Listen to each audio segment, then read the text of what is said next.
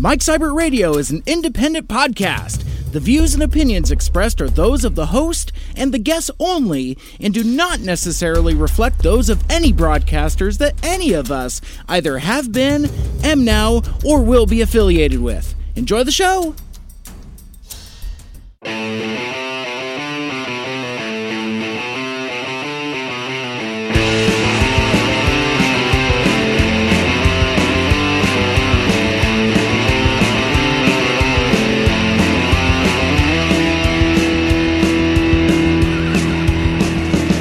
Welcome back to Mike Seibert Radio. I am your host. This is the podcast radio show where I talk about stuff and things that are on my mind every week. If you'd like to get a hold of me, I am at Mike Seibert Radio on Twitter and Instagram, and you can write into the email bag, MikeSeibertRadio@gmail.com. And on this week's show, my guest is Raymond Hayden. We are going to be talking about the state of the music industry. We're also going to talk about the Tacoma music community, his projects Grieve the Astronaut. He also has a new solo album called Accidental Grace, as well as other projects, including the Tacoma Love Show, which is going to be happening on Saturday, February 10th at Real Art Tacoma. We'll talk about that more in a minute. Without any further ado, it is... See, I even got like some fancy music and stuff too. It is what I think we're calling, if I got the copy points right, we're calling the State of the Music Union. And the Music Union, it sounds so official. I know, right?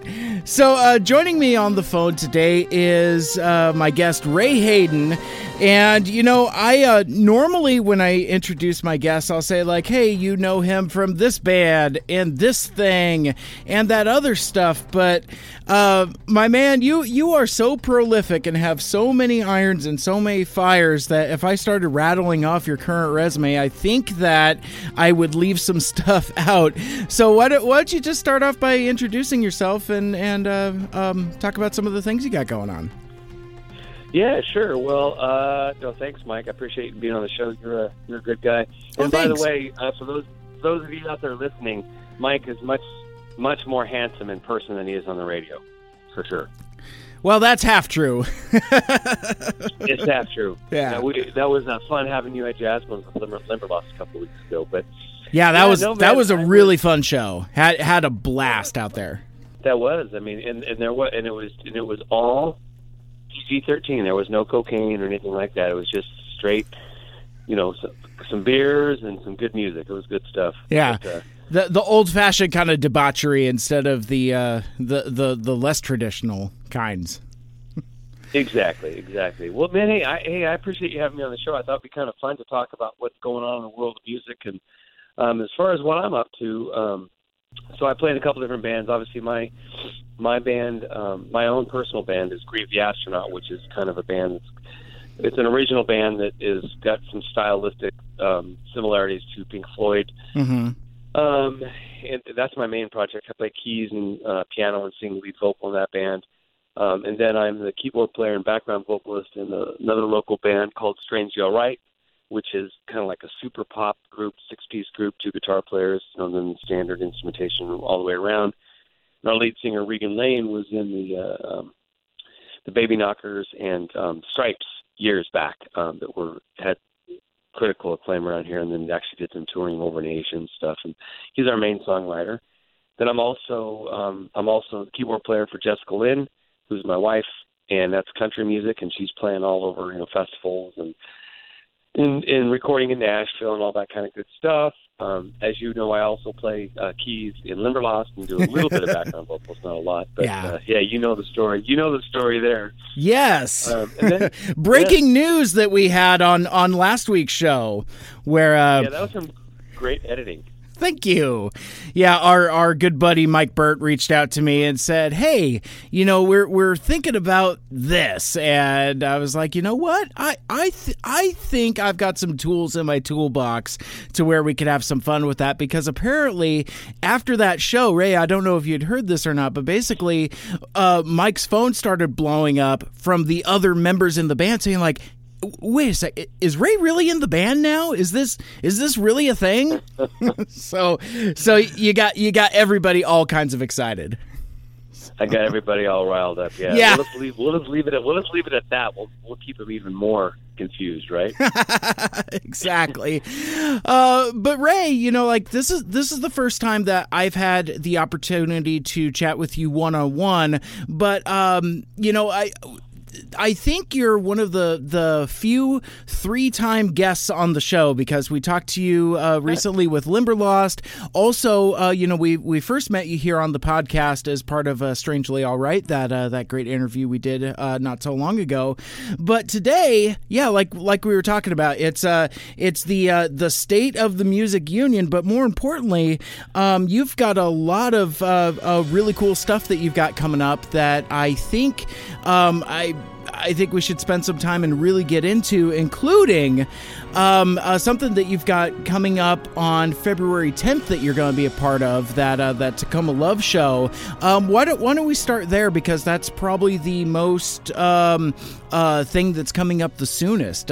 You want to talk about the Tacoma Love Show?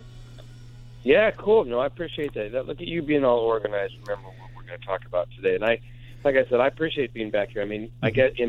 Getting to be on your show 3 times in a row. I guess you could say I was maybe narcissistic. No, I'm kidding. This also coming from a guy that named a podcast after himself. So, see, a lot of podcasts have clever names. Mine's just my name.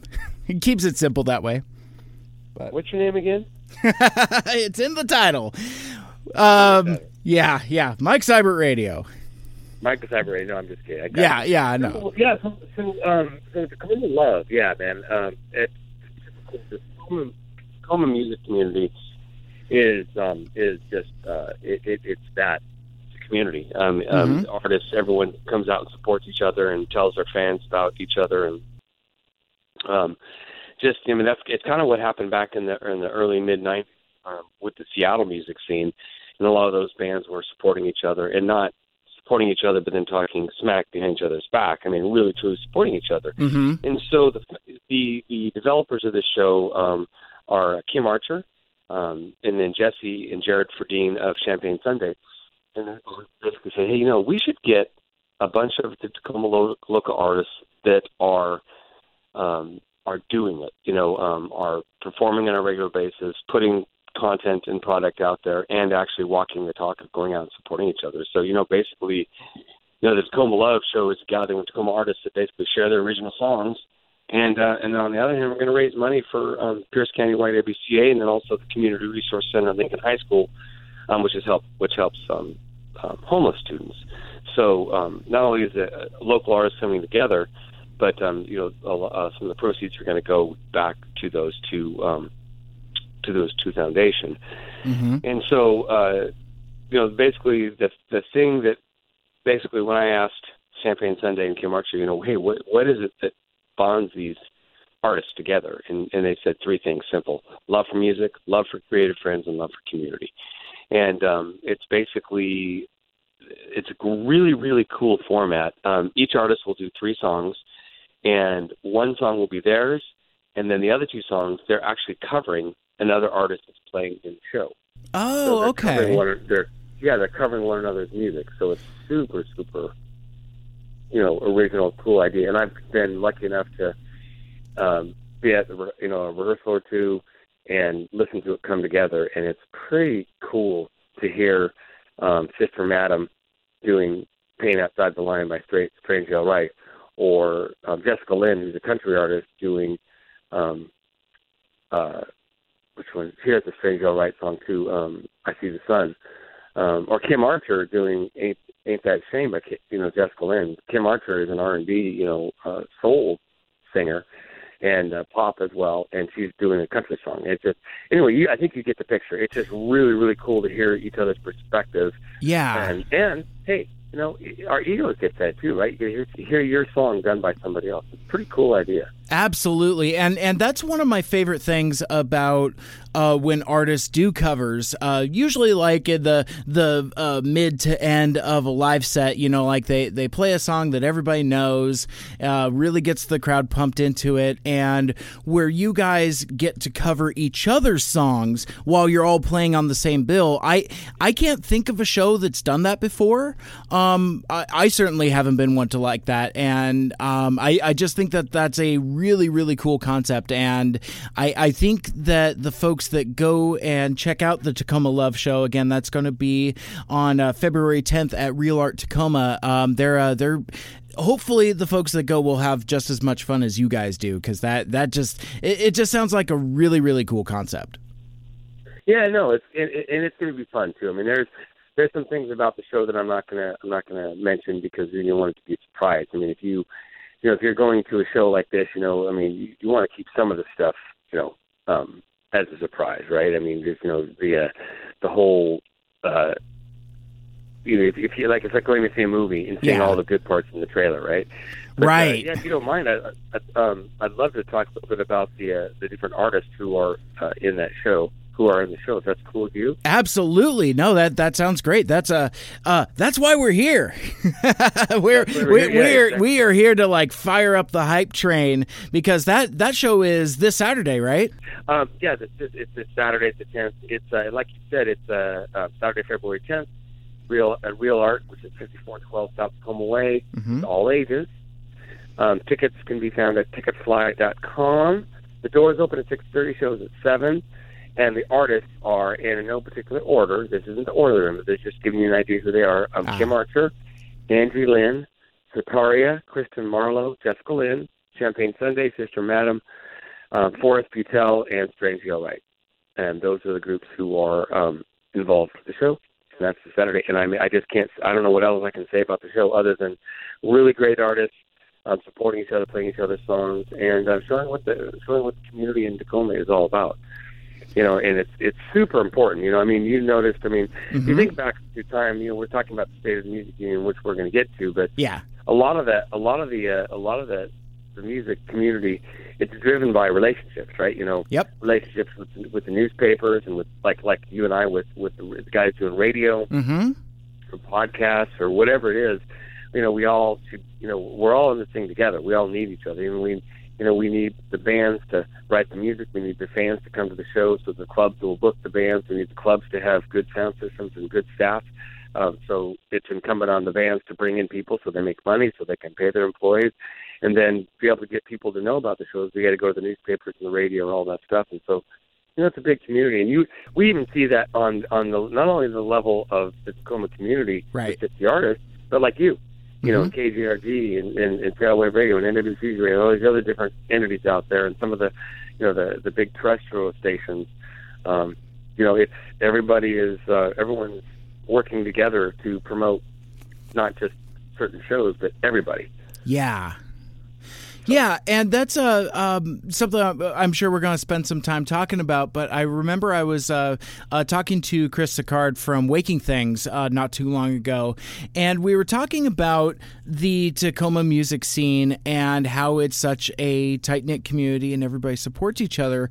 But one of the things that I mentioned to him, and I do not remember who I heard this from, but basically comparing the that local scene, you know, the 253 scene, kind of with the Seattle music scene, kind of like on the cusp of the grunge era, like, you know, like Nirvana, Pearl Jam, Mudhoney, Alice in Chains, you know, like all of them, like right before everybody hit it big.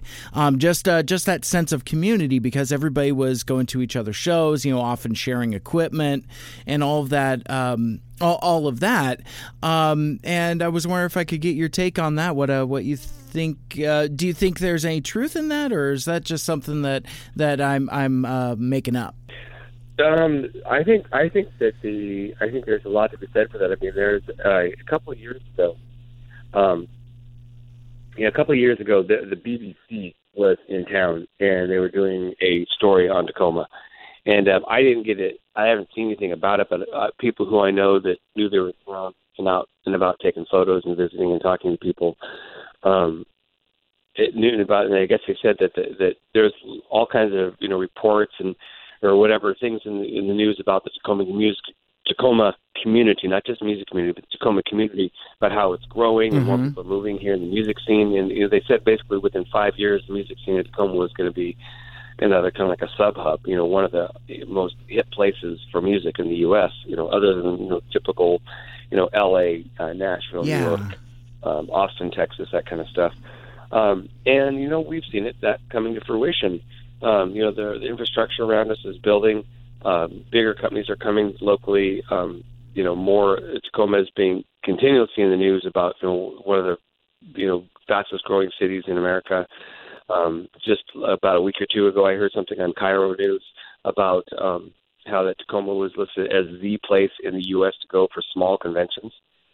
And so, what does that have to do with what you're talking about? Well, if the infrastructure and there's more, there's more businesses, more people, that means more people need to be entertained and have a distraction. Well, it just so happens that the music, what's going on in the Tacoma music scene, hasn't always been this way. I mean, there's been a bond that, at times cliquey. But now everyone supports everybody, and there's no weird jealousy or weird egos about posting and tagging people and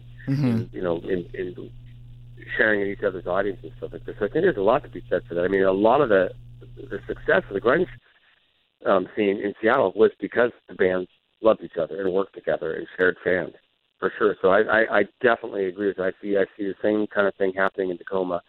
And the cool thing, too, is it's not just because those bands were all about the same age, where you have bands of different genres and age groups playing, like Andrew Brooks, as we all in the music community in Tacoma know him as Brooksy. Yeah, great guy. Great guy. Did Radfest at Louis G's, and it was funny because all the other bands, you got like Cashing in Karma, which is the bass player, or not the bass player, but the drummer Will Chi and I are friends.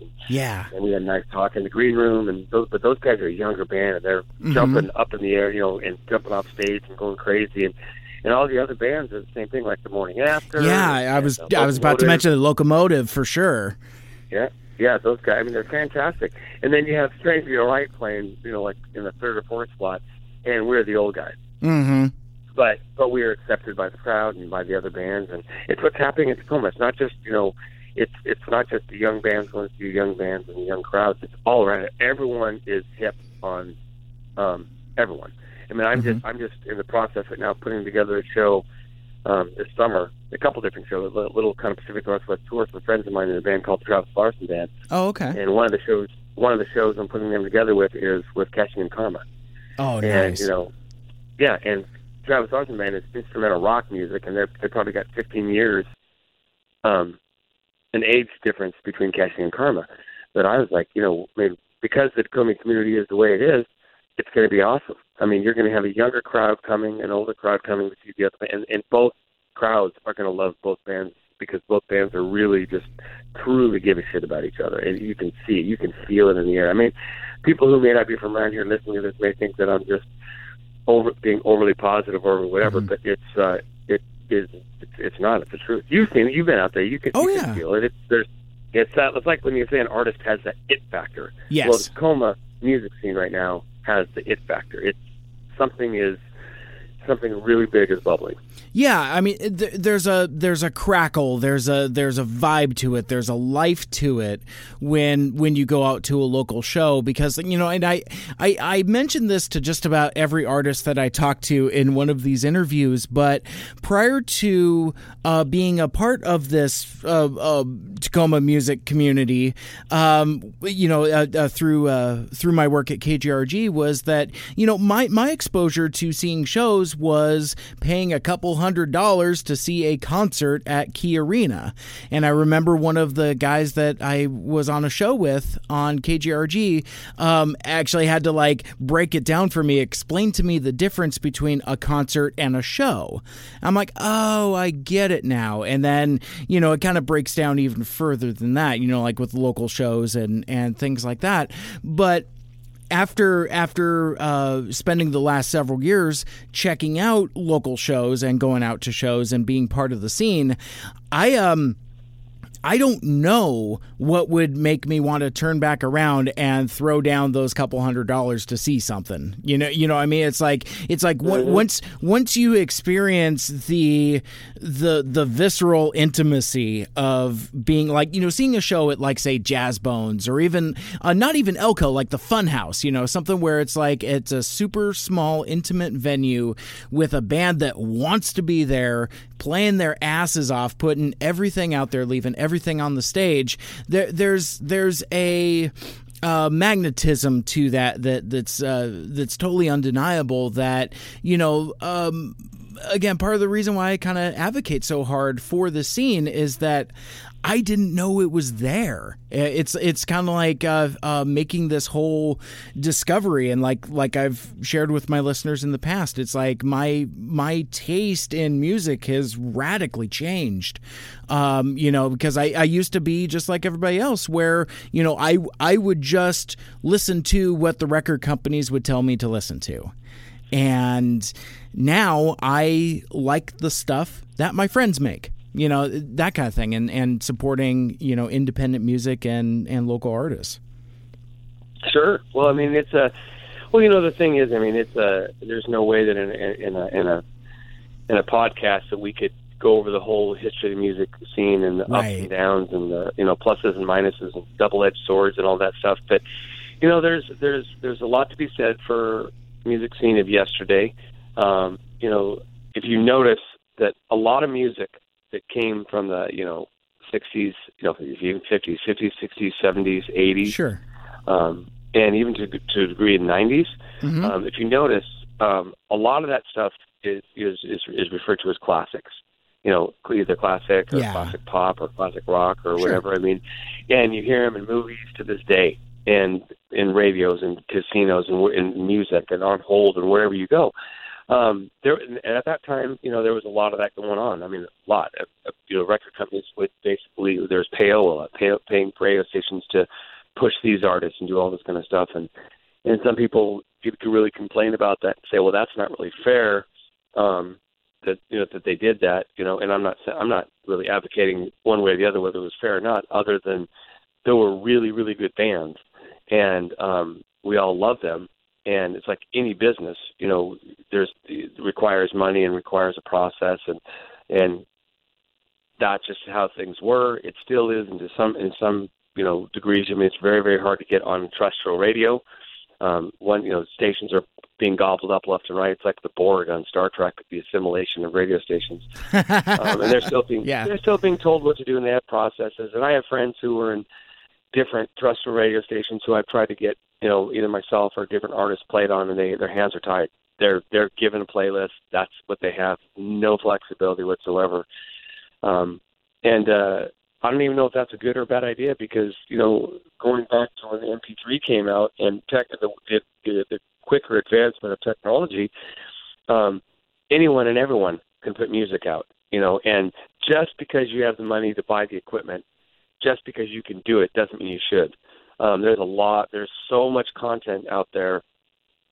It is exploded, and it's made it impossible for consumers to know where to get great music. What? It's like getting on Netflix and trying to figure out which movie is actually good. Yeah, and I think that's a really good way to put that, especially with the Netflix relate, because this is kind of my age and lifestyle showing, but I'm still very much a physical media person. Like, I go either to like Best Buy or order off of Amazon, but like I'll buy physical copies of movies and watch those.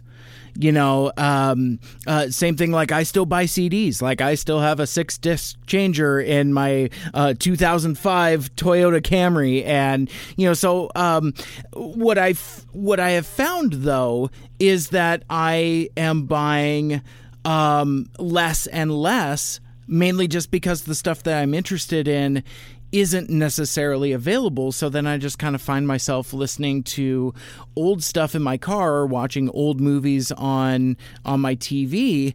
Whereas, like, you know, I'll listen to new music, like, say, on my phone or on my computer.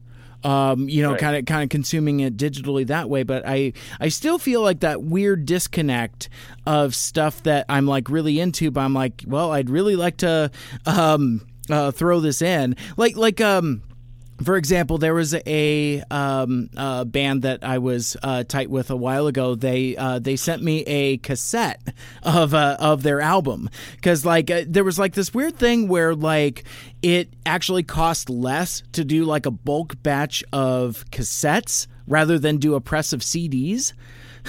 So they did this pressing of tapes, and like I'll still listen to their album on tape in my car, and then digitally on my phone. It's just kind of a weird thing. Where I'm going with that is that it's hard to say roll into even like say like an independent record store and come across independent music that you can just buy, and Right. and I don't know if that's either a sign of the times or a problem. You know what I mean? I don't know if the problem is just me not keeping up with changing tastes and lifestyles, or if that's one of the difficulties that independent artists have. Just I mean, because like I talk to a lot of bands, and they say, and I ask them what their biggest challenge is, and they say like, well, getting our music out there, standing out.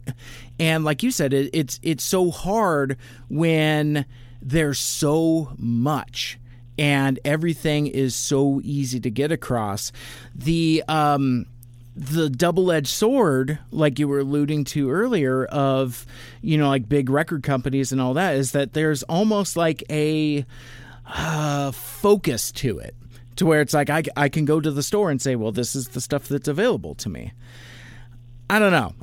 I'm not sure what to make of all that. I'm just kind of going on this string of conscious thing, thinking about what I do versus what a lot of other people do, and just kind of trying to unravel it. Well, I mean, yeah, and you can unravel it a gazillion different ways, but I mean, you know, it depends on, you know, the way you look at it is, are you a half glass or half empty person? You know, the half empty thing is you could say, oh, this sucks, you know, this sucks. The brick and mortars are disappearing. Well, they have disappeared, and, you know, still disappearing. Right. Brick and mortars disappearing, and it's so hard to get myself heard, and Terrestrial Radio won't play me, and, you know, I have this and that, and, you know, this other band is getting accolades and I'm not, and it goes on and on and on and on. Well, the thing is I choose to look at it in a positive way, and I choose to look at it this way. There are more opportunities now than there ever have been in music before. You know, vinyl, tape, cassette tape, all that stuff's coming back up. You know, they're projecting that 2018 the music industry will do $22 billion. That's the last thing I heard. Really? Wow. 2000, I don't know what 2017 was, but I know that 2016 was like around 17 billion. Okay. And that's from concerts. That's from, you know, live concerts and a lot of other stuff. And of course, Sure. obviously there's some big artists out there making big money. Mm-hmm. But the thing is listen, this may not be a popular way to look at this, but it is the reality of it. I mean, I'm 50. I've been doing music my whole life, and I'm still doing it. If you love it, that's why you should do it. I mean, and there's probably a lot of things in life like that, but I can tell you in the music industry, if you don't love it, get out. Period. If you don't love it, get out. No. Does that mean don't play an instrument? No. God knows. Play a keyboard, play a guitar, do your thing, go do an open mic here and there. But if you actually want to be involved in the music industry, you need to be invested, and you need to, people need to understand that it's like anything else. It changes. Things are changing. You know, my day job, you know, I work I'm packaging sales. You know, the old way of making boxes and printing them was Flexo. The new way is digital. And that's the direction it's going to go. It's going to happen. Things are, and there's all kinds of different answers. That's where it's going. So all this I'm talking about is artists out there who want to actually have something happen. They need to make a plan. What is it that they want to do? What does success look like to them? And then look at it positively. Don't look at it as, oh, it's so hard. instead of focusing all the energy on how hard it is and envious of other bands that maybe are getting, some, press here, press there, is really focus on, these, and that's why this community is so important. We help each other with this. Really focus on why, what your band is trying to say, who it's trying to say it to, who the demographic is, what the genre is, all that stuff. And then think of creative ways, to stand out amongst the crowd. Whether it's, like Strange All Right recently did some promotion for a show, we used puppets. Our lead singer Ring and his daughter Sophia drew pictures of everyone in the band, and we cut those out and use those for a promotion. Maybe you go out and do some creative music video where the band is all in shorts on a lake, or I don't know, on a Ferris wheel, or maybe you do some kind of a game with your album and do something creative with your CD release party. I could go on and on and on, but I think you know what I'm saying. It's like, do something to write. It requires effort. It requires hard work. That whole sitting around waiting for someone to come to you is not going to happen. They're only going to come to you if you're doing something that is really attractive and already has attracted people to it, and they can take that and amplify it. I'm sure that you didn't just walk into having a podcast. Right. I was just going to say, I think that's why I enjoy talking to musicians so much, because there are a certain amount of parallels between, as I like to put it, both your side of the radio and my side of the radio, where it's like, it's all performing, it's entertaining, it's networking. And one of the first lessons they taught us in our radio classes at Green River College, when I was part of KGRG, is that it's show business, in that without the business, there's no show, and so of that, it includes hard work. Nobody just like steps up to a microphone and just says, well, hey, here's my thing. You look at all kinds of entertainers, whether they be like, YouTubers or things like that. All of that takes effort, work, and dedication. If you go like on iTunes and just search for podcasts, you'll probably find something that you like, and you'll see that it has like a dozen or so episodes, and you'll kind of listen to it, and then you'll realize that show isn't around anymore because they just lost interest in doing it. Pod fade is definitely like a huge thing, to where much like a lot of bands, they'll hit the ground running with a really great idea. Everybody's excited. Everything's working. And then you realize that you can't host a show with that person anymore, or like you can't broadcast with that person anymore. And like I said, there's a lot of weird, eerie parallels there between musicianship and doing radio, whether it's terrestrial radio, broadcast radio, internet, podcasting, whatever. Me personally, I look at this medium that I'm doing as just, it's radio. That's why it's in my show title. That's why I call it a podcast radio show. Not because I'm, horribly outdated, even though I totally am. But yeah, it's intentional, because I feel like broadcasting at its roots is a form of radio entertainment. And where I was going with that, if you choose to be an entertainer, if you want to perform, you gotta put in the work, you gotta put in the dedication.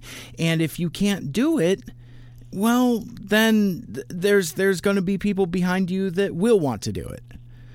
Oh yeah, that's it. Everything you just said about shows coming and going. Listen, man, and this is not me bragging. This is me telling you that I've been doing this for a long time. I started doing music when I was 9. I'm 50 now. My love for it has grown strong. I'm not your typical 50-year-old. I'm playing in the 4 bands. Right. Getting ready to release a solo piano album. Also I've been working on a project with the illustrator and Regan Lane from Strange All Right, which I'm not going to tell you about, but I will. Something that's coming out that's completely different, that we want to do to, inspire the world. But, there are so many artists who, and this is where the community comes in. Because the community is going to uplift and support artists no matter what they do, But there's so many that get out and just they're going to go hot and heavy at it for like 6 months, Right. and then they give up steam, and then they blame you. I mean, I literally had a few artists. I've had a few artists over the past few years who literally blamed me for their failure. I had a record label called Maurice Fish Records for 10 years, and the short version is when I first started it. It started out as a traditional record label. I had like 4 or 5 artists on it. Sure. And I mean, we paid for the distribution and some of the recording, et cetera, and then basically I got sick and was out of whack for like 6 or 7 months, and then my job changed, so the financial thing changed. So I was going to either going to be A, dissolve the record label, or B, change it and make it more of like a co-op. So it's more of a community. Oh, okay. And so I approached the artists on the label with that, and they all thought it was a great idea to keep it they wanted to keep the label going because there was a lot of love and support and resources thrown all their way. We basically amplified everything they did. So we made the label a DIY label, which is if we ask you to come on Maurice Fish Records, you're all you had to do was if you put a recording out, put our logo on the back of your album. Yeah. Go out see a show once a month of your fellow artists. And then when you're at a show, just talk about, bring up the label. Hey, we want to thank our label once there's something. And it was very, very, very, very clear. I'd invite artists to my house and or we'd go out to coffee and tell them exactly what it was about. And most artists up front would be like, yeah, it sounds great. But all they're really thinking about is what can I get? How's it going to take me? What can somebody else do for me versus what can I do? And the artists that truly walked the talk are still doing it to this day, and not just Fish artists, but other artists in the community, to understand that support doesn't mean a couple months out of the year. Support means all the time. It's a lifestyle. Right. And if you don't enjoy doing that, then that's another flag that maybe you shouldn't be doing it. I mean, some of these artists who spend a ton of money on a CD, put it out, have a great party, and then the next day nothing, and they don't understand why no one's watching their videos or anything else that might come up. It's not because they're bad. They're quite the contrary. Most of the stuff is fantastic.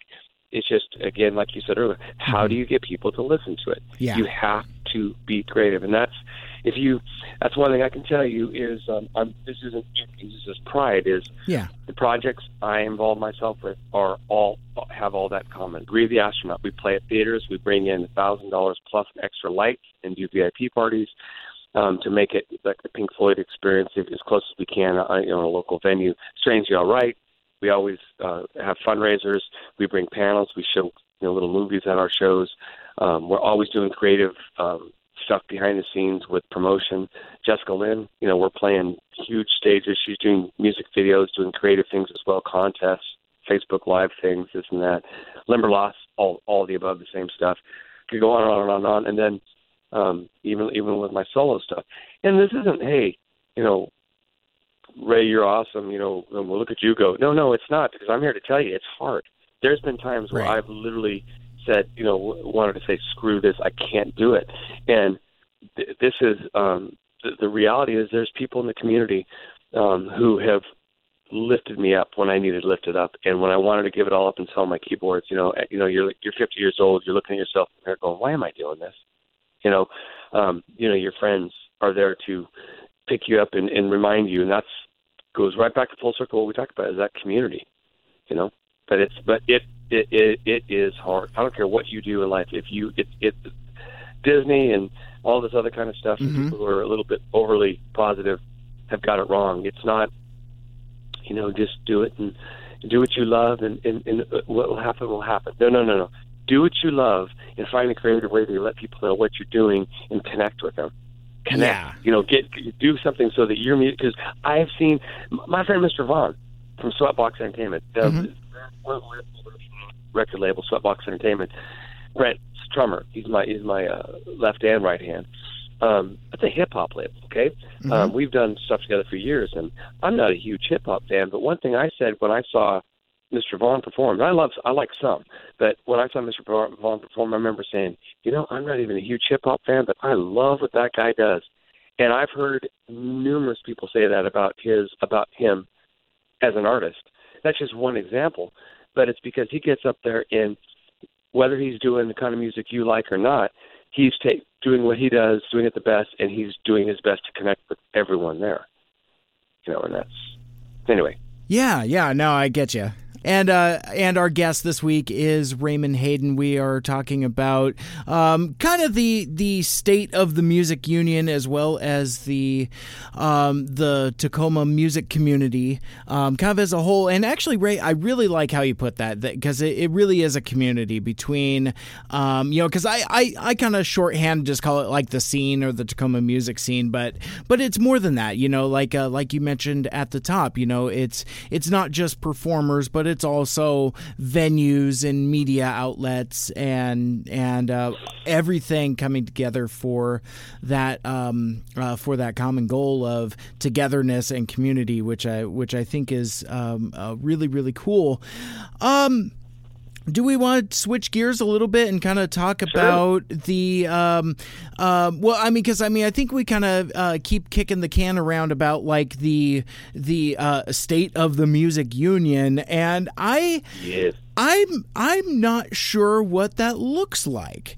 So I'm really anxious to see where this discussion goes, because one of the things I alluded to earlier is that the way that I consume music and entertainment and so much has changed over the last couple years that I'm really interested to get your take on where you think the industry is at and where it's going. Well, you know what? It's funny, because when we were talking about this, hey, what should we talk about? Would it be cool to talk about the State of the Union? Yeah, music industry. Like that's a damn mouthful. Is what that is right there. But I would say that it's kind of like the government, like a lot of the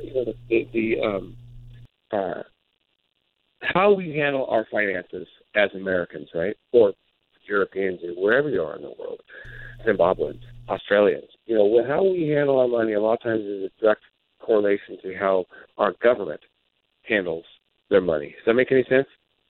I think so. Like as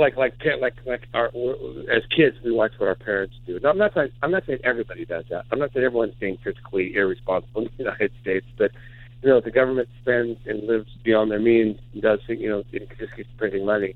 The people who they govern see this and think, oh, if they do it, it's okay, and that's kind of a simplistic way of saying it, but it's kind of like that, the umbrella of what we're what we see.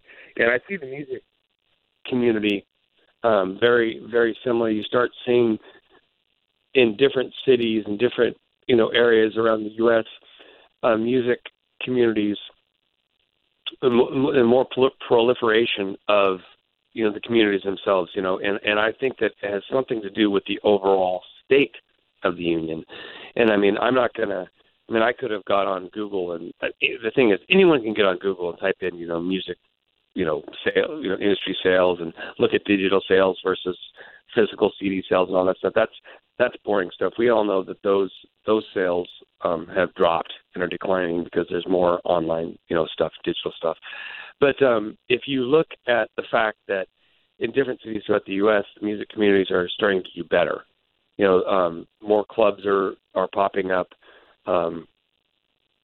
There's more podcasts. I know there's been podcasts for a while, but there's different things. More podcasts are starting to pop up, and maybe not everywhere, but not only that, but the people who are involved with that are getting involved with the musicians. It's not just like, some unknown, unseen entity online on, Facebook podcast. Hey, send me your music. You see, we get a lot of these inquiries a lot of the time. Hey, send us your music. We'll play it on our station. Well, if you're on the other side of the U.S., I get you the fact you can't go see them in person. But the fact that there's actually guys like yourself out there who are, not just sitting behind a microphone, but actually coming out to the shows. Again, it kind of is a little redundant, but it has everything we talked about earlier. Is the state of the union in music locally, I think, is a reflection on what's happening overall, internationally, nationally, whatever. in that there is more and more opportunities popping up all the time. And with technology and with creative people who are creating, cool apps and younger bands thinking of creative ways to get their music out there, whether it's, co-sponsoring. I mean, here's an example. Jameson. Let's just pick one brand. Okay. Jameson. They have a music label. Really? I don't know the intricacies of it. Is it a record label? Because I haven't done the exact research. Sure. I was helping out a friend of mine recently, Andy Landers, who has a song called "We're All Irish Tonight," and I thought, I'll reach out to Jameson to see if they'd be interested in using that as as a jingle or as something for a commercial. It's perfect. And I got onto their website and I was like, whoa. So there's another thing that's happening. I'm talking to all sorts of elements of the music community that have it's just changed. I mean, and you could focus on the fact that people aren't buying CDs as much. That's a bummer. I mean, I'd like people to buy more CDs as well, but they are at local shows. And instead of focusing on the bands and the reasons that the community and the State of the Union, I feel is there are more opportunities and things are getting. There is still a lot of money being made. It's because people are realizing that it's just changing. Yeah, maybe physical sales aren't as needed as much as they were before because brick and mortar stores are disappearing. Right. Everything's online, and then there's streaming. With every streaming service you can think of, and the value of the actual physical in your hand CD isn't like it used to be. But there is a lot of other opportunities for licensing and streaming. I mean, I know I've never, in the last 20 years, I've never known as many people as I do now who actually have music who has been placed in, HBO series, movies, you name it. Oh. When did, absolutely. I mean, there's one of my favorite Seattle artists, a gal named Kara Hess. She's got music and placements and all kinds of television shows and stuff. Regan from Strange All Right, he's had music placed in that. I mean, there's other artists as well. I mean, go on and on and on and on. But how in the past you didn't know that. I mean, if somebody had a music on a TV show, like for example, Friends, the Rembrandts. The theme show for that song? Yeah. Well, although I know a few people, I happen to just know a couple of people who know them. It's like, the Rembrandts. It's always bands you never know. It feels like like the artists that get all this gut placement in movies and all that stuff were from another planet. Well, because you never see them, you just hear about them. And now it's like every different music community, you not only do you hear about it, is you know them, and so. Again, State of the Music Union, it's, maybe a year ago I would have said, it just sucks. Now I won't say that. My perspective has changed. It's matured in that it's not, I don't think it's bad. I think it's confusing. I think that a lot of people are trying to figure out where their place is and how to maneuver through it. Of course, all that. But that's because there's so much opportunity out there. It's like, where do you start? Yeah, totally. I know that's a mouthful, right? Yeah, I mean that's a lot to process. Well, for those people who are listening who are going, "What the hell is he talking about?" I guess it could probably be. This is just my opinion, and I mean, if this was a call-in show, you'd probably get people calling in and be all over the board. There'd be people who are involved in the community who would agree, and then there'd be people who are jaded. And even speaking to those people who are jaded, I don't even blame them. I mean, it can be so infuriating to see, it's still money is still a driver for stuff. I mean, but that's another thing where artists have to understand it's a business, the music business. What business in the world cannot operate without money, and a lot of it. And so, if you don't have money, figure out a way to get some, but there are other ways to be creative, to attract the managers or the people, because it still takes money. No matter you're going to have money to get it, but do things to be creative to attract people who have that or have the resources. So, the state of simply put, the state of the music union is there are more opportunities now for artists of all genres and all ages and demographics, and immigration status, if you will, tie that into the current events. Yeah. I mean, it's topical for sure.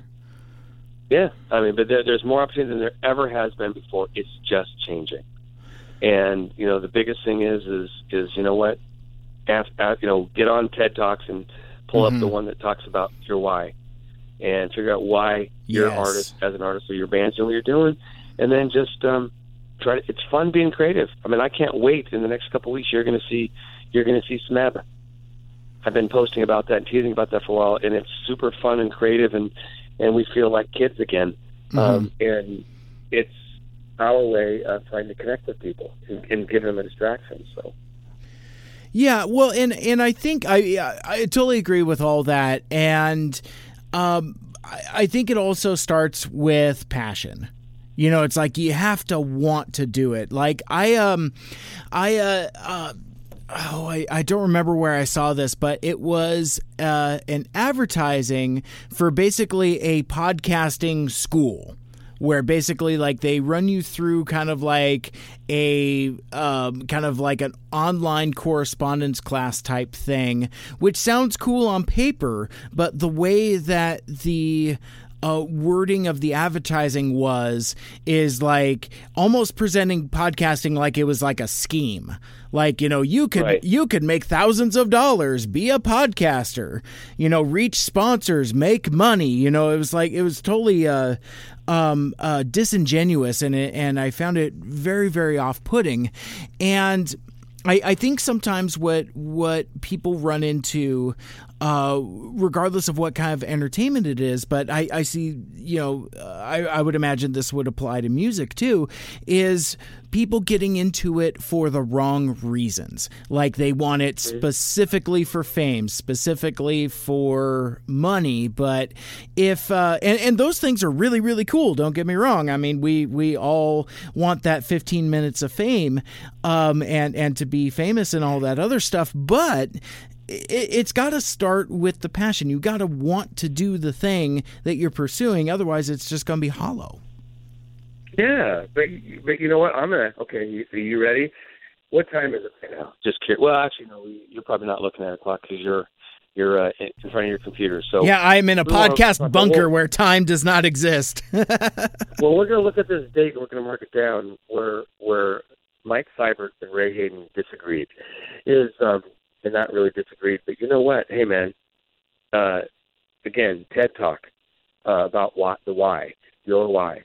Hey, if you are getting into the industry because you want to be a rock star, or you want to make money, or you do whatever, all more power to you. Just make sure that you know what you want to do up ahead, because it's not the same. If you want to make a living at music, that's your motivate. That's your why. If you love, you want to make a living, that's your why. If you want to be a rock star, that's your why. If you just want to make money, that's why. If you want to get laid, if you want to, whatever, every one of those will completely alter your business plan. Because think about that. Because just a quick example: if you want to be a rock star, and then you're going to go, okay, well, however you define what a rock star is. Maybe a rock star is someone who goes out and parties and drinks and smokes pot and, sleeps with a bunch of different girls or men or, whatever, and does whatever your definition of a rock star is. And that's what you're going to do things that are going to get you that are going to bring that into your life. If you want to make a living at being a musician, which looks a lot different than people. There's so many different ways. I mean, I have the band I mentioned, the Travis Larson band. They're out of San Luis Obispo, California. Okay. And they tour all the time, all year long. They tour and are making a living playing shows at clubs, playing at NAMM, big music conventions, television, theater, going to Mexico, playing clinics at music stores, endorsements, you name it. But they're playing all the time. And I remember one time they came through here. And another musician came up and said, "So you guys are like right at the brink of making it." And the lead guitar player of the band was like, "No, this is it. We have made it. We're making a really good living as musicians." And that's, because that was their goal. Their goal, and these guys are great musicians, great people. Their goal wasn't to be rock stars. Their goal is they wanted to make a living at music, and that's what they're doing. And so they feel like they've made it, and they're successful. Mind you, doesn't hurt that they've opened up for Dixie Dregs and other big acts and stuff like that. But Ted Nugent, you name it. Sure. But then a couple of years ago, they were touring with Joe Satriani's band, not Joe Satriani himself, the band. Oh, okay. and then our local friends in Seattle, Jason Gessel and Kate Voss. Jason plays in various different groups, like 12. Kate plays in a few different ones, but they have Sunday Mr. Gessel, and they're getting ready to go on a 3-month tour. They're coming back, doing a show at the Triple Door, and then leaving for 3 months on tour.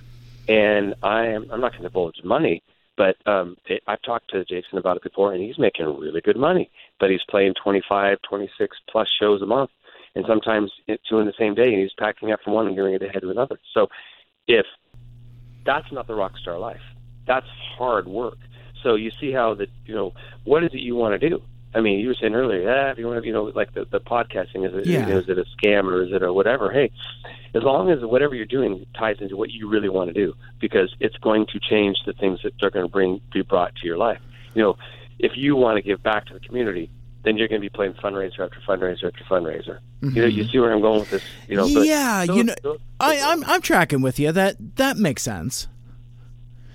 Yeah, kind of more being focused on goals, as opposed to just kind of raw passion, and I do get that, and I think that's a it's a very adult perspective, and it's a perspective that I think a lot of folks that may be starting off might not quite get. Like we were talking about this a little bit earlier, of people that just hit the ground running. And it's all raw, untamed will. Right. But yeah, with that, I see what you mean in that there comes a point where you have to be more focused on what you actually want to do, and the things that you do from that point forward need to be in service of that thing that you're doing. If not, then you're just wasting your time. You got it. Yeah, absolutely. Yeah, it's kind of like a first best destiny type thing, and anything less is just a waste of material. So yeah, I totally get that. Let's see. So mouthful, huh? Yeah, I mean, well, and it's a lot to process, and it's a lot to meditate on and ruminate on, and kind of let it percolate there like a delicious crockpot stew. Because the thing, Ray, I don't necessarily disagree with you, because I do see where you're coming from. I also, though, and maybe this is just the eternal optimist, and maybe kind of like the starry-eyed dreamer that hasn't put in the time that a lot of folks have, but I still allow for kind of like that kind of passion first, kind of starry-eyed dreamy type thing, of like, okay, well, I want to be a musician, I'm going to go pursue that, because like the advice that I give my listeners and anybody that I talk to is like, and I'll ask you this question a little bit yourself, is, when you give advice, it's like, find what you want to do and then go do it. Like, I've known so many folks that have waited for the right time, the right opportunity to pursue, whatever creative dreams that they have. And I've seen a lot of folks let those dreams pass them by because they kept waiting for that opportunity that never comes. Like I think it was something you said earlier. It's like, if you're going to wait for something to be given to you, you're going to be waiting a long time. So my response on that is that, just go out, do it now, do it today, figure it out as you go. But then I think to kind of rope in and blend in the more adult philosophy is, figure out how you're going to be sustainable at doing the thing you want to do. Because again, going back to the show business, it's like there's no show without the business. And, raw passion only gets you so far. I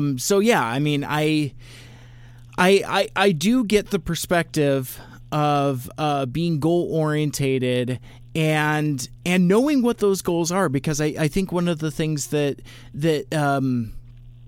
you mentioned is, if it's your specific goal to be a rock star, quote unquote, and pursue all the carnal exercises that go with that, and and all of that other stuff. I mean, that's as reasonable as, say, I want to be a musician that gets by, or I want to get like 1 million views on YouTube, or I want to be a Instagram influencer, or whatever the hell those folks are called. Oh, yeah. But you nailed it. Yeah, and it just I suppose the theme there, I guess, would be focus, right? Yep.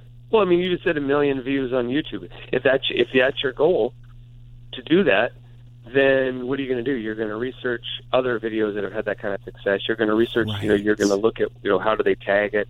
What do they do? What, and just, it's good. But where you want to go, it's going to determine the way you get there. Mm-hmm. And if it's going to be by bus, car, train, plane, whatever. I mean, it's, and that's where, we're talking in generalizations, but especially in the music community with so many more opportunities. Let's say that you don't, maybe you're someone who doesn't like getting on stage. If all you want to do is write songs, then do a little bit of research on, find out about what a music supervisor is, and maybe, attend some Grammy, conventions, and find out about it. Just like anything. If you want to be a doctor, you got to go to school for 8 years, 12 years, whatever the process. If you want to anything, you want to be a mechanic, you got to go to a trade school, or whatever. Musician, it's the same thing. If you want, you got to invest in yourself. And we could talk till it's a dead horse, but that's just where the thing is because I feel like, we're having an open and honest dialogue. Mm-hmm. I want to say that, I as long as I've been a musician, I feel like there's a few things that I can say I'm an expert in the music industry. Right. That doesn't mean I know everything, but I can say that there's things I can speak about because I've had enough time on this planet to experience it. And artists, and remember, I'm one of them when I say this, artists, we can be very self-absorbed, and lazy. Somebody will say they want to do the work, but I've, interviewing on 2 different podcasts myself, going to shows, playing with other bands, playing in other bands, owning a record label with various different artists, I've seen it. Most artists don't walk the talk, and I get it. This isn't about slamming my peers and having someone calling me out going, "Damn, Ray, what you were saying." But what it is I get it, man. I remember when I was playing with Nolan Garrett years back and managing him, and I remember him saying something. He's like, "Man, I just want to play. I just want to play." Yeah. So when we were talking about business stuff, and I would be like, "Man, I know that. I know you want to just play." So that the way the new music world is, you've got to be involved in the business end of things. It's for your own protection. You want to make a living. The more you know, the less you're going to be taken advantage of. But a lot of artists are that way. They're like, I've just in the last month, Mike, I've been reached out to 3 times. 3 times. And one of them is by somebody who's been reaching out to me for the past 6 months that wants to pay me to manage them. Oh, okay, and sure. I started asking him some questions, and where are you? What do you have to offer a manager? After I already tell him, of course, I'm not interested. I've already done that thing in my life. Mm-hmm. I want to be an artist. I want to play. I want to promote. I want to be creative. Mm-hmm. But in all three cases, they could not answer what they had to offer a manager. They were saying, "We want somebody we're willing to pay." Yeah, that's great, but you got to have more than that. It's not that simple. What kind of manager do you want? What happens? I mean, let's say you get a manager that does stuff. Well, if he smokes pot, is that going to be a problem? If he's Jewish, you can have a problem. If he's Christian, if he's agnostic, if he's an atheist. I mean, there's all kinds of different stuff.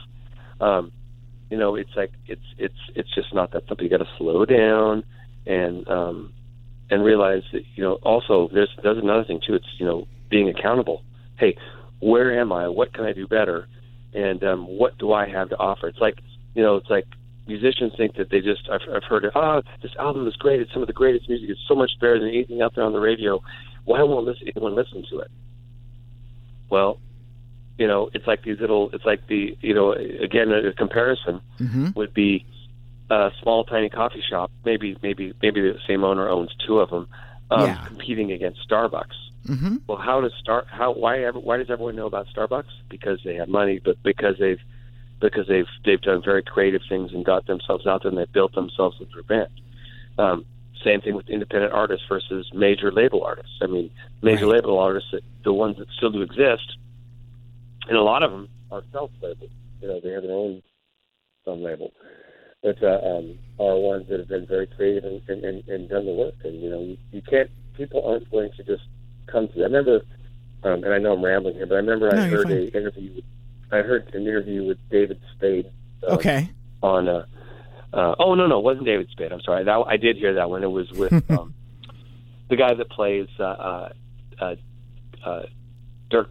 No. Deuce Bigelow. Rob Schneider. Oh, Rob Schneider. Yeah. Yeah, Rob Schneider. Okay, I heard an interview with him, and he was talking about. They were joking around. He said, he was a.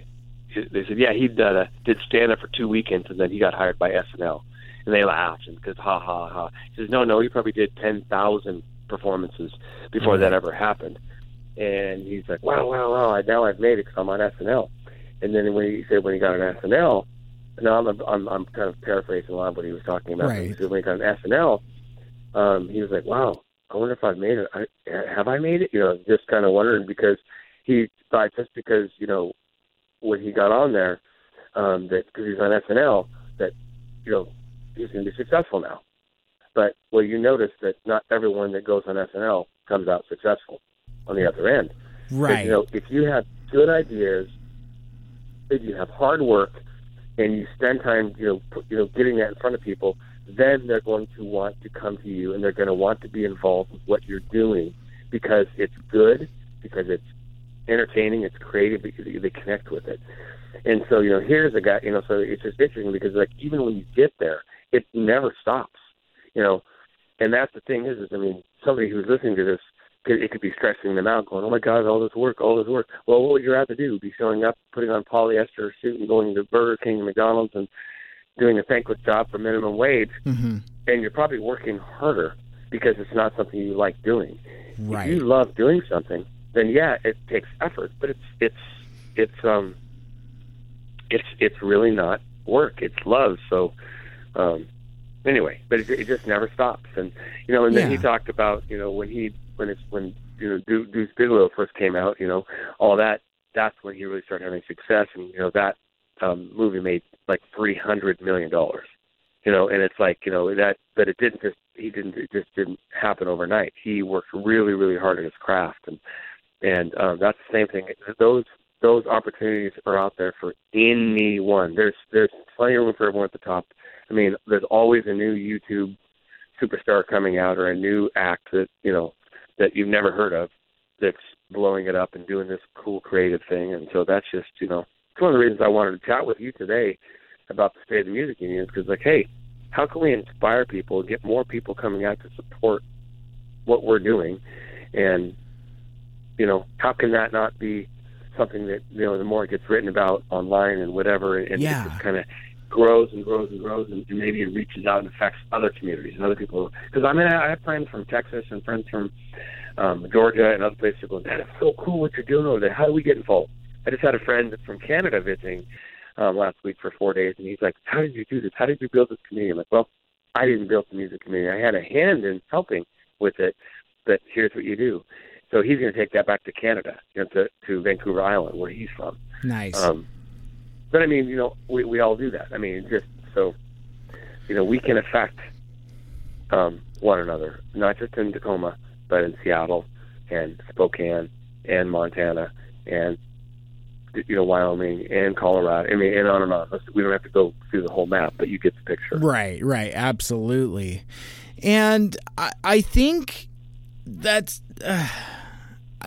I think that's very well said, and I think it just kind of starts with that creative spark. It's again, I still can't shake the dream dust out of my eyes, where it's just like, where it's like, find something you're passionate about, do it, and then figure out how you want to pursue it from there. Because one of the stories I like to tell is I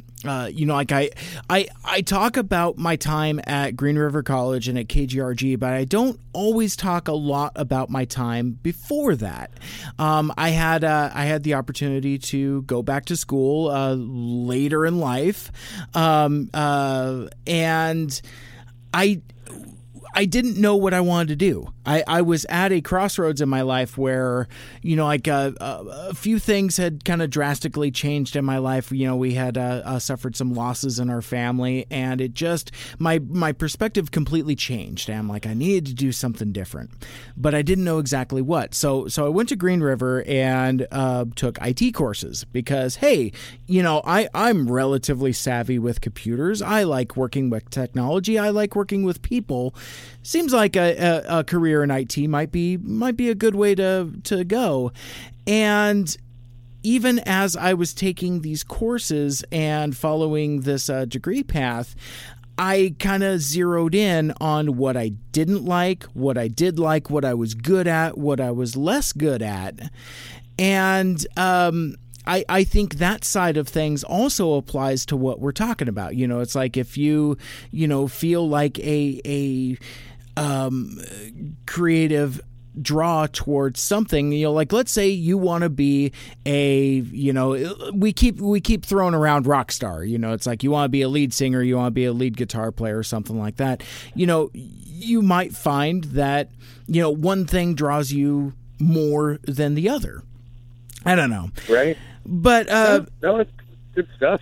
Yeah, and we're talking so serious, so existential. I know. I mean, this got super deep. And it's funny because like I know when like there's a certain pitch in my voice where like I do kind of get like a little more personal, a little more existential, and I've found myself kind of slipping in and out of that a little bit throughout this discussion here, but. I guess to kind of pull myself out of that is that, I've discovered that same thing being in radio, where my story changes from being an IT student to being a radio person is I came out of one of my classes one day, and I've told this story a million times, so just bear with me, but like I came out of one of my classes and I saw it just there on the student billboard, be on the radio, KGRG. I had no idea that the college had a radio station, let alone two. So that summer after I finished my IT degree, I signed up for radio classes, and now I'm here. But what I've discovered that even as I've been on this radio journey, it started me with me taking classes, doing hands-on learning, figuring out, kind of on-air voice and persona and all of that other stuff. But what I have found is that even in my day job working for a commercial radio station, station, I'm having that experience where I'm seeing what calls to me and what doesn't. So like, I don't necessarily have the aspiration to like have my own hard rockin' morning show. You know, I don't necessarily need to be the captain of the morning zoo or be, you know, a hot rockin' flamethrowing DJ. I like this stuff where we're just chatting and, you know, giving some folks some cool advice, but, you know, just enjoying the conversation. But I also have discovered that like a lot of the behind the scenes stuff calls to me. It's like, ooh, I like this. You know, it's like, you know, like booking guests or doing technical stuff or what have you. But my point being is that don't wait to pursue something, pursue it, you know, and figure out whether you like it or not, or even if you have any aptitude for it. I guess is a really, really, really, really long way of kind of trying to string those thoughts together to be something that's halfway inspirational because, it's, I mean, because I never thought that I would be like, you know, a radio personality or something, but it's like, you know, the more I do it, the more I like it and the better I get at it. And, you know, now I'm hanging out with folks like you and, you know, being a part of this music community. I feel like I'm, you know, a part of it. And it's go ahead. You realize somebody just puked when you said that hanging out with me thing. Somebody was out there going, ugh. Oh, man. Yeah. See, well, it's so funny because, like, I remember when I was back in school at KGRG, one of my friends would always say, you know what, because we would always, you know, kind of like daydream about, like, what kind of stations we wanted to be on or what shows we wanted to do or what kind of, you know, kind of workshopping stuff. And all of my friends always picked on me and said that I would be a really good fit on chick radio.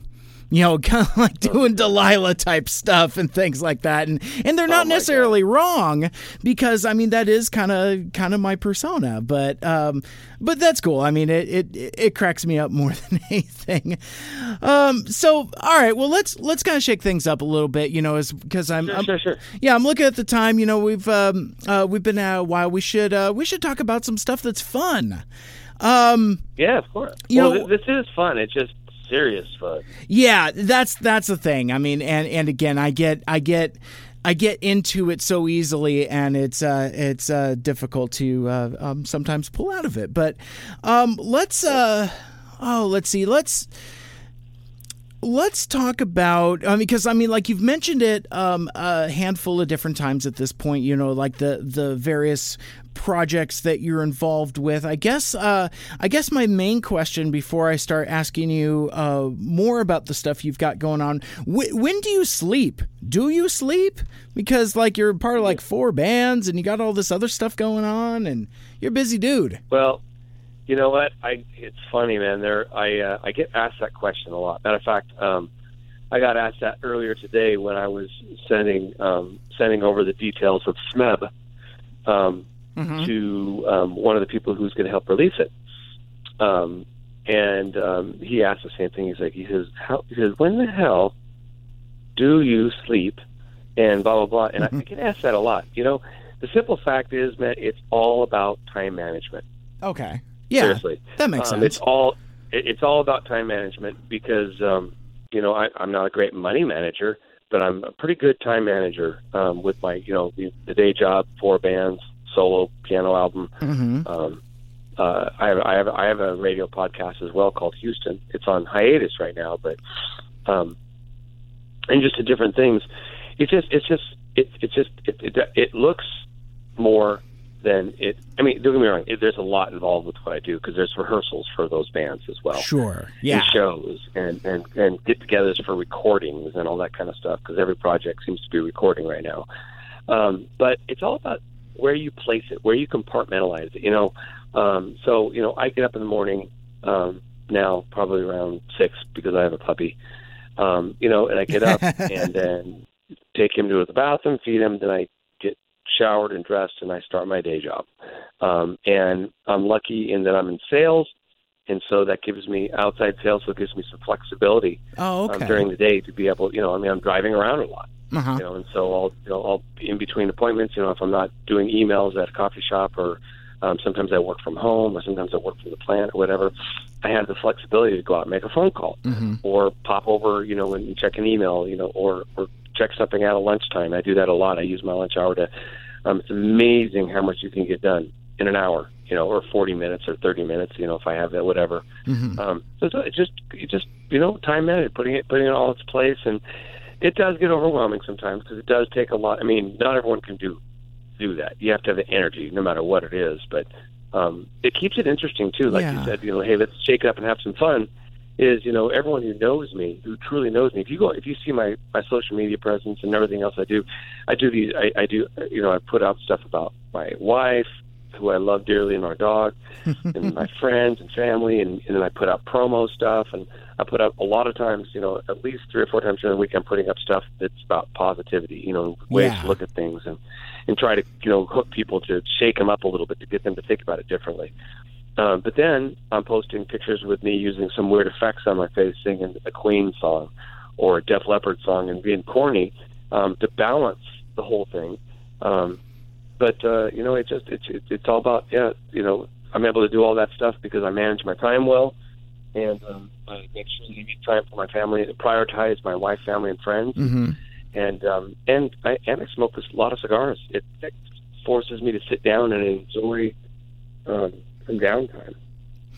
Yeah, so, and I think that has a lot of value, and I think a lot of folks. Because I mean, this isn't a, get off my lawn, shaking my fist at you millenniums or whatever. It's not that, but I think like as people get busier and busier, they deprioritize leisure time, just unwinding. Because I know so many folks that are constantly on the hustle. And I always wonder, it's like, what's going to happen? Are you just going to burn out one of these days? And so it's encouraging that when somebody is super busy, they know to, just take a sec and decompress. Sure. Yeah. Not enough people do that. I think that's why. God. Well, and I think that's kind of why we as a society are so tightly wound sometimes. We're all high functioning in one way or another, and it takes a physical and mental toll on you. Oh, it does. You talk about having fun. People forget to have fun, and they also, and listen, man, I'm in the same boat. This isn't me saying I know everything. I mean, I've spent a lot of time in my life doing, I'm finally getting it at 50, thanks to my wife, who's really got me to open my eyes to things. But, people, I try to, I get it from my mom, I'm sure of it, and probably some from my dad, departed dad. But I really do, and people look at me cross-eyed sometimes because they think that they're like, are you for real? I really do like to make people feel good about themselves. I mean, I really do. If you want honest, constructive criticism as an artist or a band, I will tell you one-on-one behind the scenes. I'm not going to tell you in public at a show or anything like that. But and it's the same thing with the other stuff. I mean, when someone comes to, a mom of 3 kids or 2 kids comes to me and says, I don't know how you do it, Ray. I'm like, well, I don't know how you do it. I mean, I don't have when you have kids, they're always on you for something. They need to eat. They need to have homework. They did something wrong. You want to make sure they're safe. I mean, it's nonstop. We have that with the dog now, our puppy, but for most of the part, it's like, no, it's just, I get up, I do my job. I know what I have going on, so I make sure I take some downtime and learn to say no more often. And it's just, everybody, unfortunately, I've learned, thank God I eventually learned. My mom used to tell me all the time, and how it is when moms tell you stuff, right? It's like, yeah, thanks, Mom, appreciate it. But she was always like telling me to take time for myself, by myself, and to write down my goals and plans. Yeah. And people will say, people always ask, and we get into a conversation, and says, "Do you have any regrets?" I'm like, yeah, I have a regret that I didn't really take my mom seriously, because that's what I've gotten the last few years for sure. Is I'm writing down my goals and other things more commonly. Yeah. And it's making them, they come to fruition a lot quicker.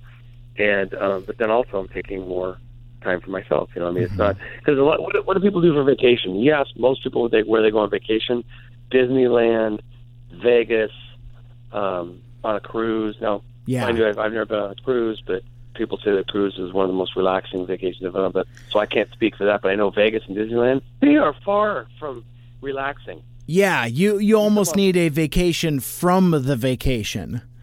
You know, exactly. Yeah, because I mean, and a lot of vacations have to do with activities. And I know I kind of get in that weird headspace, like whenever we travel somewhere and I go into activity mode. I'm one of those weirdos that wants to do everything. So I immediately start strategizing and prioritizing and trying to figure out how to squeeze every last bit out of a moment. And I find myself exhausted on the other side because I've spent so much time on the front end and not taken enough casual time to just be like, you know what? This is fine. You know, and just kind of do things at a more leisurely pace. And just as a weird aside on cruises, my wife and I have been on a couple cruises ourselves. I would highly recommend it. I had the hardest time initially because it's like, why would I want to vacation on a mode of transportation? You know, it's like I wouldn't want to take a vacation on a plane or on a bus. So why would I want to take a vacation on the boat? And that was until I did it. And it is one of those things, like the first cruise we went on, it was in Hawaii, and we basically like hit every island, and I went into like that hyperactive activity mode like I mentioned earlier. But when we took another cruise, we went somewhere in Mexico. It was for my nephew's wedding. Anyway, that was a lot more relaxed, where you could just be like, oh, you know, I'm just gonna lay here in the sun and watch the ocean go by. And so and usually, depending upon which cruise line you go on, tons of soft serve, all the soft served ice cream you could eat. So that's the reason why I like cruises. But I completely digress. But I mean, all the soft serve. Yeah, soft serve ice cream, man. I love it. Oh my God! So you told me. I'm hoping that Mike Burt and some of the other musicians out there who you're buddies with, myself, I know for a fact I've already internalized two things. Okay. That Mike Seibert is the Delilah of local podcasts.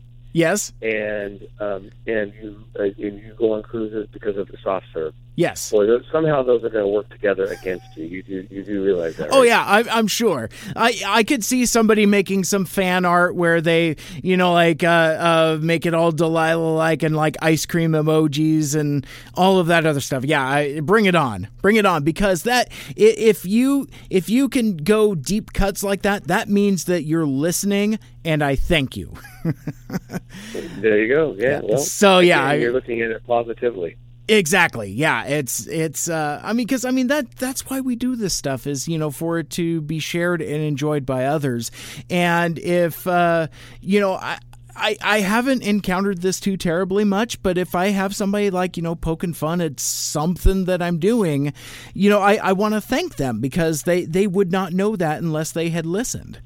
And that right. and that means a lot to me. It means the world to me, actually. So, you know, and to me that even means more than just a simple "I like your show."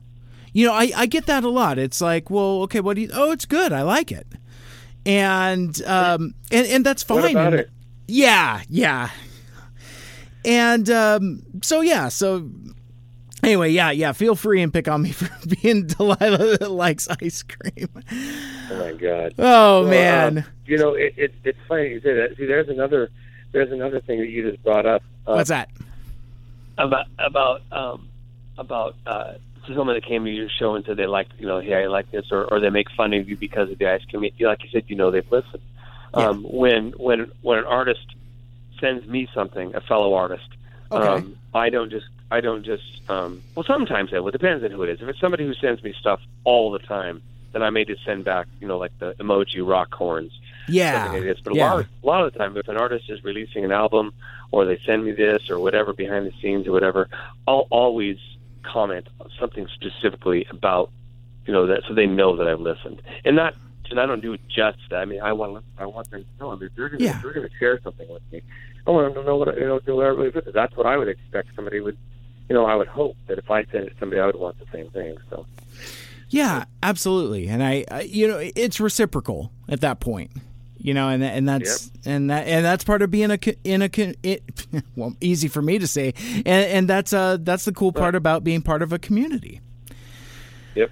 So exactly. So that being said, let's kind of loop things back around and see if we can kind of wind down a bit. But I'd like you to take the opportunity and talk about the various projects you've got going on and anything that you want anybody listening to know about, and to basically hype the stuff that you're working on.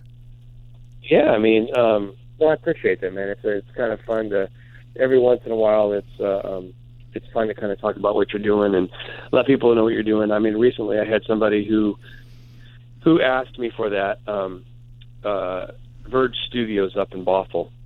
Okay. They do live television and recording, and he wants to do a feature on me. And I was like, what? And, so he asked me to put together some sort of a dossier, resume specifically on music and what's done. And it's like, sometimes it's kind of cool to be able to go back and look at that and see where you've been. And that's not just for me, that's for anyone. But relating to your question, I guess what I'm doing now is, and I know we talked a little bit about it, but so my main project, 'cause I'm a songwriter as well, is Breathe the Astronaut. And it's a band that, it's like I said, it's very Pink Floyd-y. We've done about 4 or 5 shows. We're right now in the process of recording the next album. And you can find out, all kinds of stuff about us at breathetheastronaut.com. It's our website. We have, Facebook, of course, and Reverb Nation. But the website gives you, go there and you can hear our story. You can hear the music on Spotify, on the media page. You can see live video, music videos. I have a page there to talk about the other members of the band, about even some of our fans, that come out and see us a lot of times, so we can, people can know what who our fans are and what they're about, and then funny stuff as well, pop culture, things the band's into. But that's a lot of fun. The other band is StrangeAllRight.com, or Strange All Right. The website is StrangeAllRight.com. Regan Lane, like I said, is the main songwriter of that group, and there's 6 different people in this group: 2 guitar players, bass, drums, myself on keys, and then Regan plays a little guitar, but he also mainly does just the singing. And it's power pop, and it's great stuff. And same thing, you go to the website, there's samples of music. We just released a music video just here in the last couple months called All of Us Are Strange, which has great lyrics. The hook in the song is, uh-oh, the world's a mess, uh-oh, we do our best, all of us are strange, but we're all right. And it's just positive reflections on how you look at the world. And, we're all different, we're all strange. Great, it's awesome.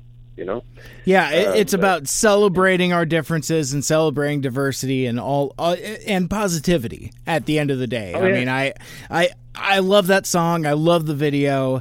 Ever since I connected with you guys and the other folks in Strangely, I've really dug into that stuff, and I really like the message that you guys put out. Well, I appreciate it. I'll pass that on to the Hombres. Yeah, it's a lot of fun. That band is one of the funnest bands I've ever been in, and everyone is at a high level of musicianship, and we all could not be more different with our music taste, and it just all works together. But that's StrangeAll.com. And then my wife, I just got married this last October, Jessica Lynn. She moved over here from Denmark about 8 years ago, and we got married on October 14th. Anyway, she is a country artist. Okay. That's why she came to the U.S., and she's also a U.S. citizen because her dad was American.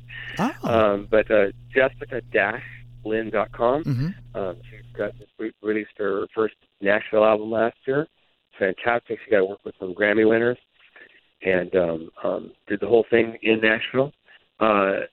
It's not old country, it's not new country, it's not classic. It's a combination of all of it. I mean, when you go to a Jessica Lynn show, you get a little bit of everything, you know, from the classics to traditional type of country to some of that new sound. You know, okay.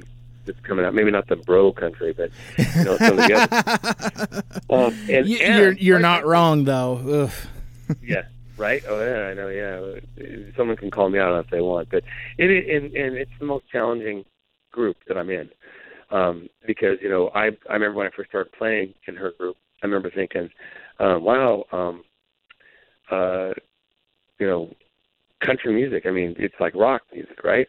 And, to a degree, but it's different. It's a lot different. It really challenges me from a player standpoint, you know, with playing piano and organ. Because each group is a little different. You know, with Jessica, I play piano and organ. With Strangely Alright, I play piano, organ, synthesizer, couple synthesizers. And Grieve the Astronaut, same thing. And that's another reason I do all these different projects, is because it feeds a different part of my musicianship. And the other group that I play with right now is a group called Limberlost. And you obviously know who they are. You just been them. Yeah, they're okay. Yeah, they're all right. You know, they're you know, really, really good songs. Music is very spiritual in nature. They don't label themselves as a Christian rock band or secular. They just label themselves as a rock band, and I think that's the right way to do it. But that's a lot of fun playing in that band, and they're limberlostmusic.com. So all these bands obviously they're walking the talk. They're putting out new music. Every one of these bands I'm talking about is in the process of recording an album, or a single, or whatever that is being released this year. And I am as well. I mean, that's 4 groups I mentioned, but I'm also working on another solo piano album. In 2002, I released Doorway to Your Tears, which was my first debut solo album. And this is my 6th solo album, which is another piano album. So I'm working on that. That's called Accidental Grace. Okay. So doing that, I'm in a band called Monsters in the Dark, which is it's basically a showcase band. We basically play once a year. Just some of the artists from different bands, we get together and put together a set and play. I'm part of a collaborative effort. My band, Grieve the Astronaut, and Strangely Alright are part of a collaborative effort with a band called Mannequin Bonfire. Matter of fact, this is the first time I've ever even mentioned that. But it's a brand new band, which is, like I said, which is a collaboration with Grieve the Astronaut and Strangely Alright. Some more information about that will be coming out soon. Nice. And then occasionally, I sit in with European Grammy-winning saxophone player Paul Flautel, who lives in Puyallup, but he's a good friend of mine, and so we do shows together every now and then. And and then I've played with different bands. I don't want to bore people, but I mean, just over the years, like a lot of musicians, play with a lot of different bands over the years, and I've had the opportunity to open up for April Wine, Blue Oyster Cult, Nazareth, Berlin, Johnny Lang, Creedence Clearwater. It's some really exciting and fun things that have happened, and still are. And albeit maybe I sleep a little bit better at night because I'm a little more tired, being 50, trying to do all this stuff at the same time. Yeah, right. When you ask me about what projects I'm doing, that's the projects I'm doing. But each of those bands have rehearsal schedules. Mm-hmm. Each of those bands have recording schedules. And then we also have, you take each one of those bands and multiply that by 20. And that's other bands that are in our genre that we're friends with and they want us to come see their shows and go to their CD releases. And again, why time management is so important. Mm-hmm. And one thing that all these bands that I'm involved with, kind of like the Tacoma Love thing, had those 3 things that we talked about that they all had in common. Yeah. One thing that all these bands and the projects I'm involved with have in common is that everyone, it's kind of a corny thing to say, but they're good hangs. Oh, okay. Great hangs. Yeah, just a lot of fun to hang out with when we're not doing music, and they're non-judgmental. There's no drama. There's zero drama. We have a great time. There's mutual respect within all the groups. I don't want to say there's no egos, because musicians, we all have egos, but egos are checked at the door. People will actually listen to one another. I remember when Strange Joe Wright was in the studio, and Troy Moss, who's one of my brothers in that band, and very, very accomplished songwriter and guitar player himself, and he was playing a part, and Regan was trying to sing the part that he had in his head to him, because most of the time we come up with our own parts, but every now and then there's a certain part that Regan wants us to play. And, communicating how that idea or what that idea is can be tricky. Well, so Regan was trying to explain the idea to him, and Troy just went, Troy started doing a little bit, but he wasn't exactly getting it. And it wasn't that he could play the notes. It was just he wasn't hearing the kind of exact style or the way that Regan wanted the riff. So Troy stopped, not unplugged it, but turned the volume down, pulled the guitar off and handed it to Regan. And not in a shitty way, not like, hey, well, you show me. Yeah. I mean, no ego involved. He just said, hey, why don't you just show me real quick? Because Regan's a guitar player. He knows that. Regan goes, cool. Didn't think anything of it. They did it. I'm sitting there going, oh, my God. One of another 100 reasons I love being in this band, because a lot of times, I mean, those egos, well, you're the lead singer. What are you going to show me? I'm the guitar player, or the keyboard player showing the guitar player, or the guitar player showing the keyboard an idea. And it's like, try everything. And that's one of the, like I said, that's another thing. I mean, every one of these bands, good hangs, respects each other, and everyone in these bands goes and supports the local community. Everyone, maybe not all the time. Sometimes some people have, little, younger kids who can't go out all the time, but they still do. They go out and support them. They support them on social media, whatever. Right. That's one of the things that have attracted to me, all that. Other than that, I'm a Grammy voting member, have been since 1996. I'm the president of the Ted Brown Music Outreach Program, and I'm a mentor during the summer for the Live It Out Loud program, which is a rock and roll camp. I do some blogging for sure, and for Gigs for You in Seattle, and like I said, I'm getting ready to release my 6th solo album and 7th band album this year. Nice. And and just got a new puppy. Has nothing to do with music, but well, no, I mean that is a pursuit unto itself. That's awesome. Oh, Raymond Hayden, this has been an absolute pleasure, and I know we can talk for several more hours, and I get the feeling that we probably will at some point in the future. Before I let you go, could you let folks know? You mentioned the websites for your bands and projects individually, but if folks wanted to connect with you on social media, websites, other ways folks can find you aside from the band's websites that you just mentioned. Yeah, if you go to my Facebook, for example, I have Raymond Hayden. I just have a personal page on Facebook. I have a Raymond Hayden artist page. That's probably the best way to see what's going on, because everything that I do with music and whether any one of these bands or projects or anything I'm doing, I'll release it there. But that's just simply Raymond Hayden artist page. Grieve the Astronaut has an artist page. I'm on Twitter at Maurice the Fish. I'm on Instagram at Grieve the Astronaut, and that's about it for the social medias. I mean, I do have a website, grievetheastronaut.com. Then I talked about that before, but that's my own personal one, so that you'll be able to see a few more personal things on there with blogs and stuff like that. But does that answer your question, Mr. Seibert? It does. Well, and I was going to say that, like, your Reverb Nation page seems like a pretty good resource also, and it kind of connects to some of the other stuff. Yep, it does. Absolutely. Awesome. So, a couple last things before we let you go. Was there anyone you would like to acknowledge or give shout-outs to that you might not have mentioned? Wow. Look at you calling me. Well, I want to thank you, Mike Seibert, for being such a great supporter of local music. You're everyone around here is getting to know who you are, and it's sincere. We've met you in person, so he's for real, folks. He may be the Delilah of radio, but podcast. But Delilah of ice cream. Delilah of ice cream. But so shout out to you, my friend, for supporting local music scenes. Another shout out to Andrew Brooksy, for being one of the biggest music supporters in the community. some of the local people who, the venue owners, Peter and Kate Kessling from Louis G's, Rachel Hogan from Jazz Bones, Jack over at the Swiss, Dano, who's over there doing Real Art and the Airport Tavern, Jeff Call over at the Stonegate, and on and on. There's so many different places, but those are some of the local places around here that are doing it. Other than that, I want to give a big shout out to my beautiful wife, Jessica Lynn, for all these things we've been talking about, and sound like it takes me up. She supports me doing all of it. Awesome. Absolutely.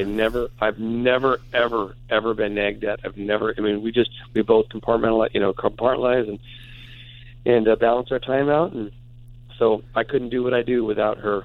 She's an inspiration. Other than that, God, there's so many people. Yeah. The bands that I'm in, Strangely Alright, Limberlost, Grieve the Astronaut, Just Go In. Thanks to all those band leaders. And other than that, just thanks to the fans out there who keep coming to the shows.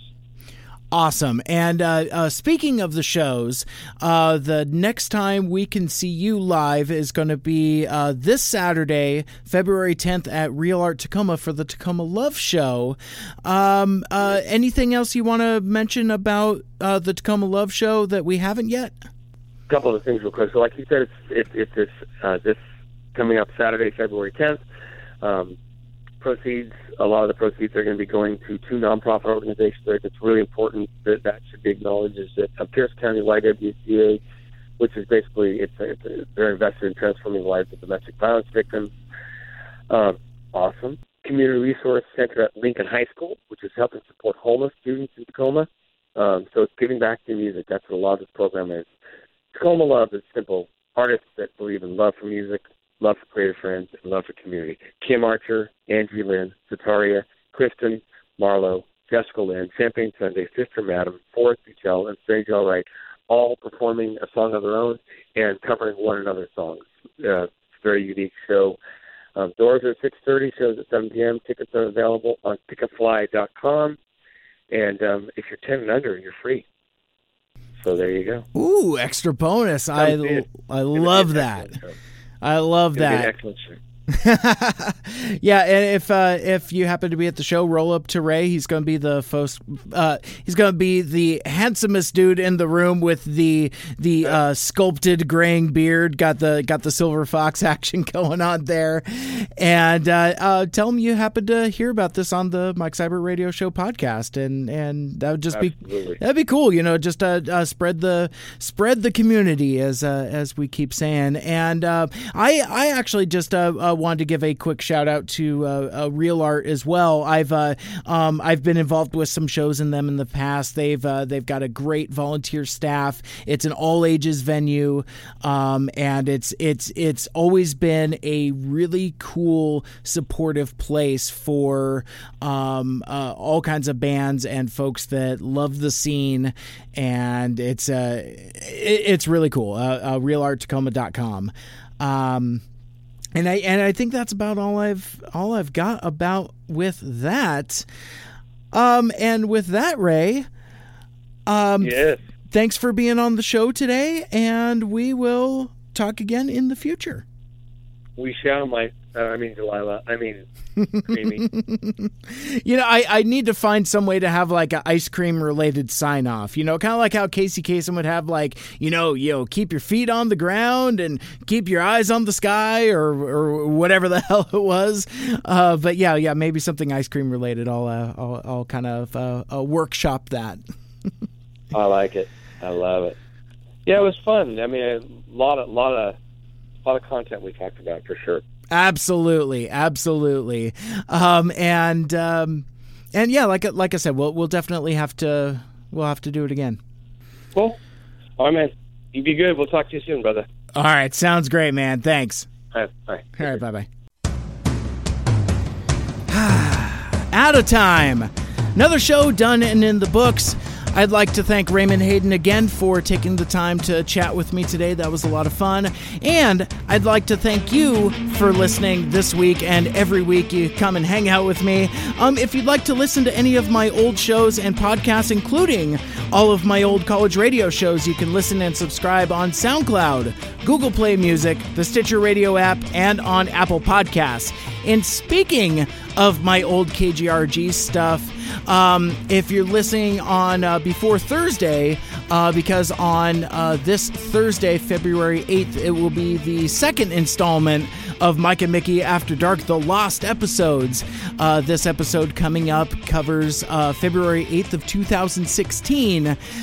So I found some old radio shows that hadn't been published before, so tune in to listen to what myself and Mickey and Amanda and Spencer with Fries, what we were talking about 2 years ago. That's going to be a whole lot of fun. Also coming up in the next couple weeks of the show, I've talked about this before, I'll be talking to Lucia Fasano and Kyle Stevens from Kirby Crackle. We're going to be talking about Crackle Fest 8, which again is going to be March 2nd at the Hard Rock in Seattle in conjunction with Emerald City Comic Con. And speaking of Comic Con, I will also be talking to Jason Halverson from Costumed Characters for Causes. He's going to talk about the photo booth that they will have set up in the Family HQ area of this year's Emerald City Comic Con, so you won't want to miss any of that. All of that and more coming up in future episodes of Mike Seibert Radio. Like, share, rate, and review the podcast wherever you find it. And if you'd like to help give us a boost and kind of boost the profile of this little independent show, post a review on Apple Podcasts. You'll maybe do a screen grab, hit me on Twitter and Instagram at Mike Seibert Radio, or send an email to MikeSeibertRadio@gmail.com. Regardless, let me know that you've given me a review, and I will give you a shout out and read your reviews on the air. My name is Mike, and this has been Mike Seibert Radio. And until next time, make good choices.